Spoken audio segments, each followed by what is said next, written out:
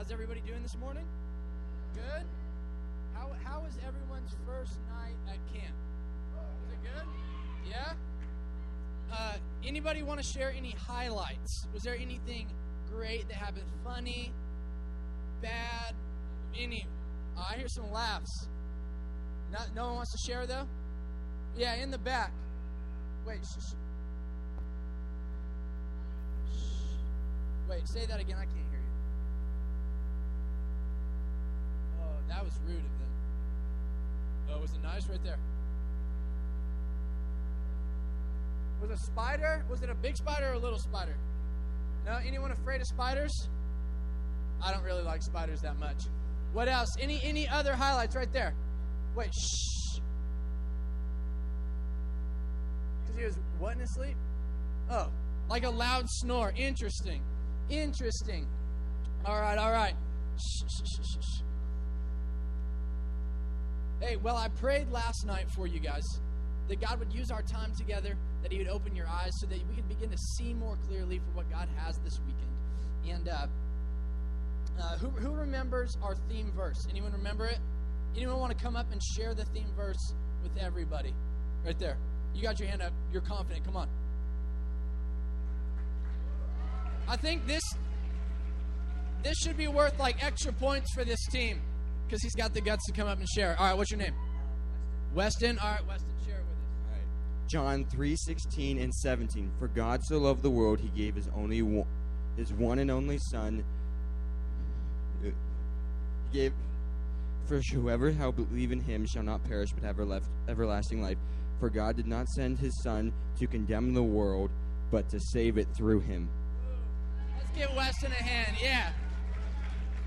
Good job, Weston. Weston, what team are you on? Sky Blue. I want Sky Blue to get some extra points. I don't know if I have the power to say that, but that would be nice. All right. So here's the deal. Everything that we're going to talk about for the rest of our time together is going to come back to that verse. All right? Everything we're going to talk about, we're going to be breaking down this verse. It's going to all come back to that scripture right there. Because I told you guys that is the gospel in just a few lines. That the whole Bible, the whole gospel of Jesus can be summed up in that scripture right there. That for God so loved the world so much that He sent His one and only Son, that whoever would believe in Him could have eternal life. That God didn't send His Son to condemn the world, but that the world would be saved through Him. And here's the deal, guys. If you leave this weekend and the only thing that you understand more clearly is this scripture, I think you're going to be in a good place. Because that is the gospel. That is the message of Jesus. So what we're going to do today, we're going to break down John 3:16 and 17. And this morning, we're just going to start with the first couple words. You guys ready for this? Here's what it says. For God so loved the world. That's all we're going to talk about today. For God so loved the world. But that leaves us with a couple questions. All right, there's a few things that we need to talk about. Number one, who is God? Who is God, right? If we want to understand what John 3:16 and 17 mean, we have to understand first who is God. The second thing is this question, is why does God so love the world? Why does He so love the world? All right, I'll take a wild guess here and I'll say this. None of us have probably ever seen God. Anyone disagree? Anyone ever seen God? Yeah. Hey, if you've seen God, I want you to come talk to me after because I want to hear all about it, all right? But I bet that none of us have ever physically seen God, His person with our eyes. But I think that all of us have some idea, something that we see God as, right? We all have an understanding or a picture of God in our mind. Now, I can remember being a kid, and my picture of God has kind of changed over the years.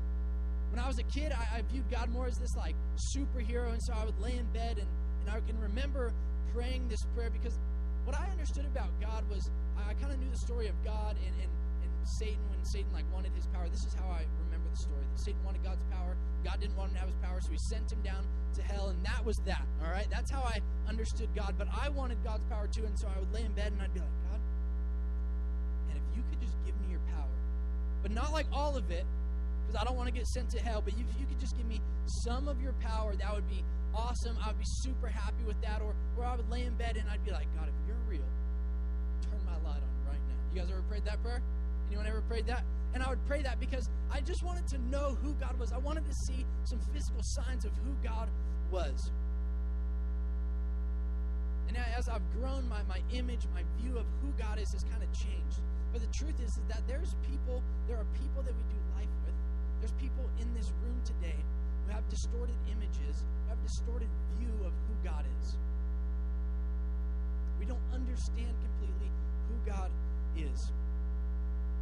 You want to know who God is? We can look at the Scripture. Scripture gives us an incredibly clear view. It tells us who God is. Time and time again, we get to see pictures and images and these stories of God's character and who He is and the way that He loves us. Scripture describes God as this. He describes Him as the Alpha and the Omega, the beginning and the end, that before there was anything on this earth, there was God. Before anything ever existed, there was God. Jared said it, the uncreated creator, right? God has always been and He will always be. And after there's nothing, God will be there too. In the beginning of the Scriptures, the first verse, it says, in the beginning, God. Communicating to us that before there was anything, in the very beginning, God was there. And God created the heavens and the earth. So we know two things about God just from those few words. Number one, that God has always been. Number two, that God created everything. So we want to know who God is. Those are two great attributes of God, that He will always be. God is omnipotent, who He is forever. And God is the creator of everything. And then we get down in the creation story. We know that God created the heavens and the earth and the animals and the plants and all of this stuff. And in verse 26 of Genesis 1, it says this. Then God said, let us create man in our image, according to our likeness. Verse 27 says, so God created man in His own image. He created them in the image of God. He created them male and female. So on the first page of the Bible, we get a glimpse into those two questions that we asked. Number one, who is God? God has always been. God is forever. God is the creator of everything. And then I asked, why does God so love the world? Why does God so love the world? And it's this. When He's talking about the world, God's not like some naturist. I mean, He might be. God creates everything, and He loves everything. But when it's talking about how God loves the world, it's not talking about how God loves the rocks and the trees and the plants, and that's not what He's talking about. But when God so loves the world, He's talking about what we see in verse 26, when it says that He created man in His own image. See, when Scripture talks about God loving the world, it's God loving you and me. Why does God so love us? Right there, He created us in His own image. One of my favorite hobbies, I don't think I mentioned this, is I love to build things. I love to create things, working with wood and building tables, and I build these American flags, and I like to create things. I take pride in what I do. I take pride in the work that I do. And if somebody hires me to build something for them, I would never give them something that I wouldn't want in my own house. Right? I would never give anybody something flawed, something not perfect, something that I didn't commit myself to building wholly. And in the Scriptures, when God creates everything, after every time He makes something, He creates the heavens and the earth, and He says that it's good. He creates the animals, God says that it's good. And then we get to verse 26, and God creates man, and He says this, it is very good. I'm not a parent, and so I don't know what it's like to create another human being, all right? I'm not there yet in life. I told you guys my girlfriend was going to be here. She's in the back. She's awesome. That has nothing to do with what I'm talking about, but that's Bryn. Bryn, can you wave for us? She's not waving. That's my girlfriend. Just side note. But I don't know what it's like to be a parent. But what I've heard from all of the parents that I know is that the moment their child came into the world, their understanding of what it means to love shifted completely. That their understanding of what it means to love and to care for somebody completely shifted when they created something and it's in their image. And this is the way that God loves us. And that's not a complete view of who God is or why God loves us, but I think that we all kind of have an idea. Have a foundation of why we or what we know about God, right? We have an understanding, kind of a foundation that's been laid about who God is and why He loves us. So we're going to kind of shift gears, and we're going to talk a little bit more about a story in the Bible. So if you have your Bibles, open them up to Matthew chapter 16. Matthew chapter 16. If you don't have a Bible, run to the back real quick and grab one. We have those available for you.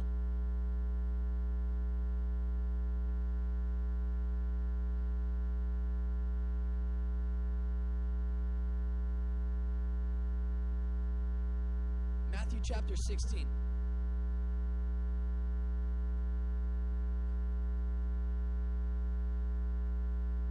We're going to be starting in verse 13, all right?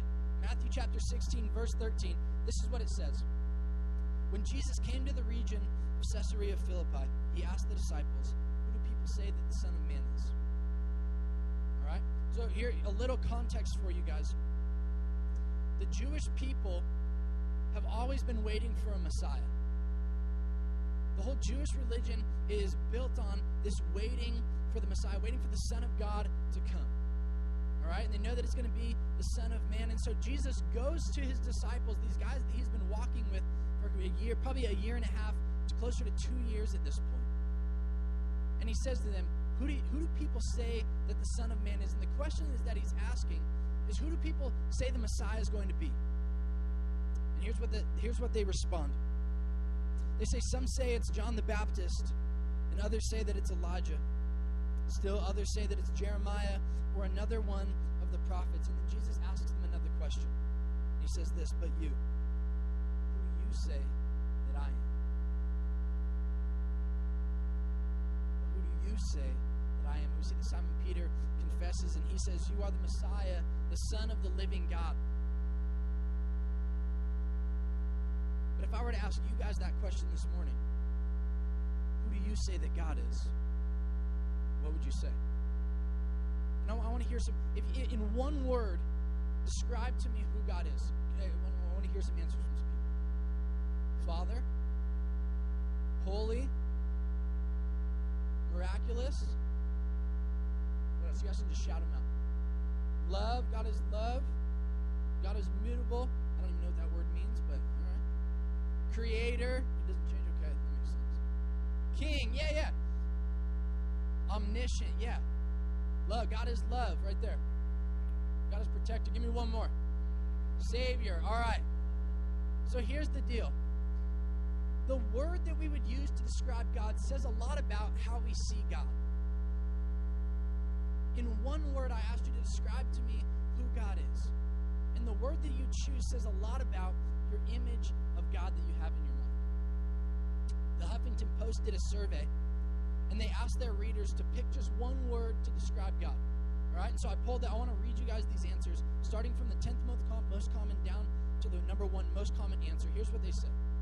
These are the top 10 words that the Huffington Post readers described God as. Number 10 is omnipotent. Number 9 is fiction.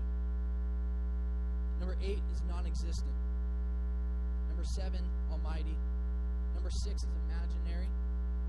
Number 5 is amazing. Number 4 is creator. 3 is awesome. 2 is everything. And number 1 is love. But you can see there's a mix of responses here. And this wasn't just Christian readers. This is people from all over who read this magazine. And they asked them, describe God in one word. Maybe when I asked you guys that question, maybe some of you guys didn't share your answer.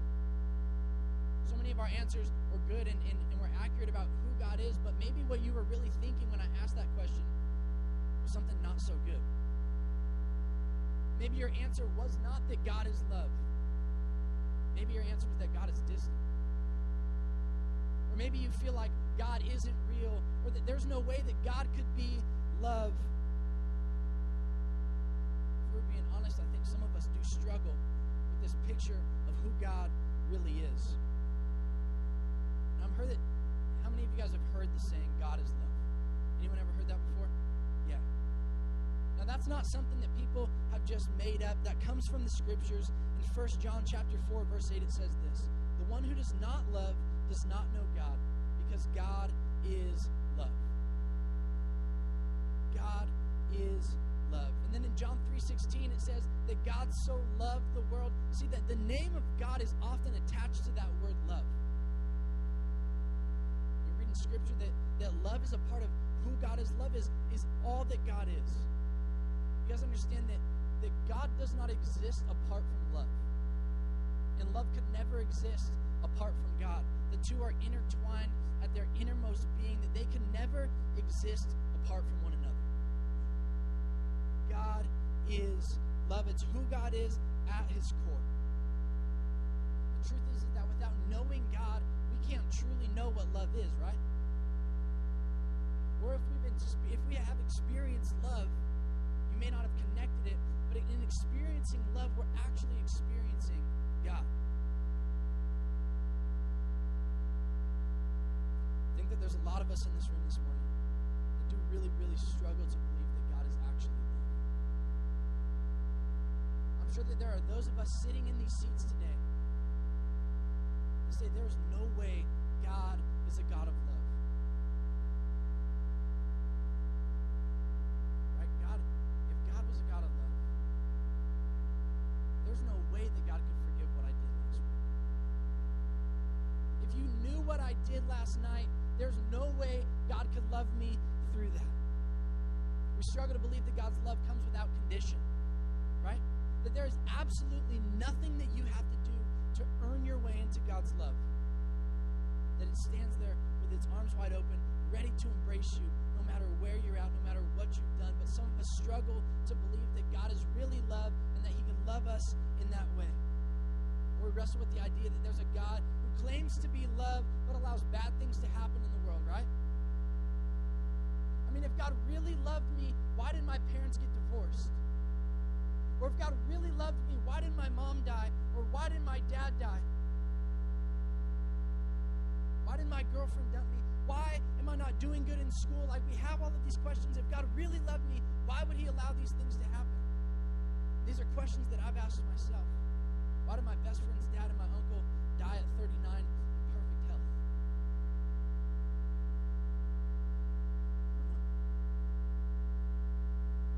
And we see these things that happen in the world, and we begin to question how God could truly be a God of love in the midst of the mess that this world is. But I find comfort in this. If God truly is who the scriptures say God is, if God truly is everlasting, if God truly is eternal, if he is omnipotent, if he is omniscient, if God knows everything,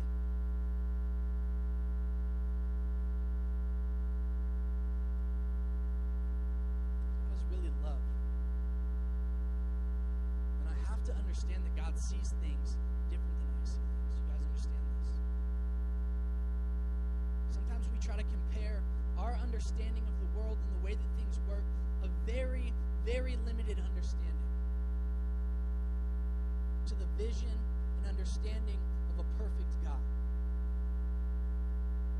And when what we think makes sense doesn't line up with what's actually happening, we begin to ask those questions. Why, God? Why did you let this happen?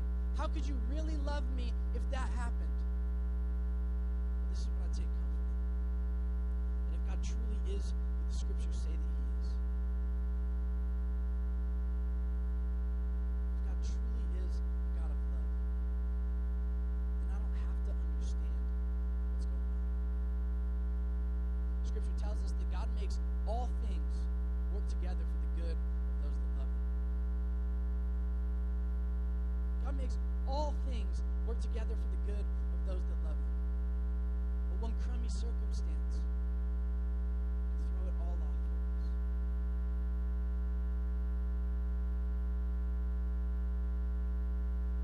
An eternal God whose knowledge is never ending.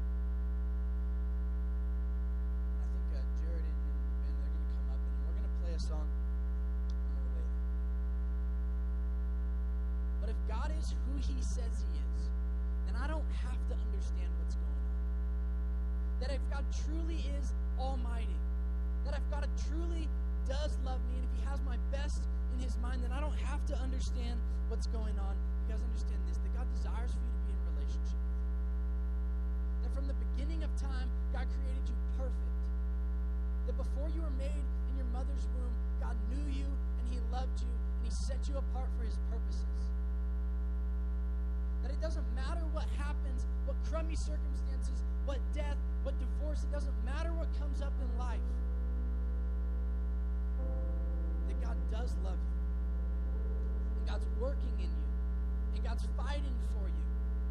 And even when we don't see it, God is working in the midst. That in the mess, God is working. That in the fight, God is working.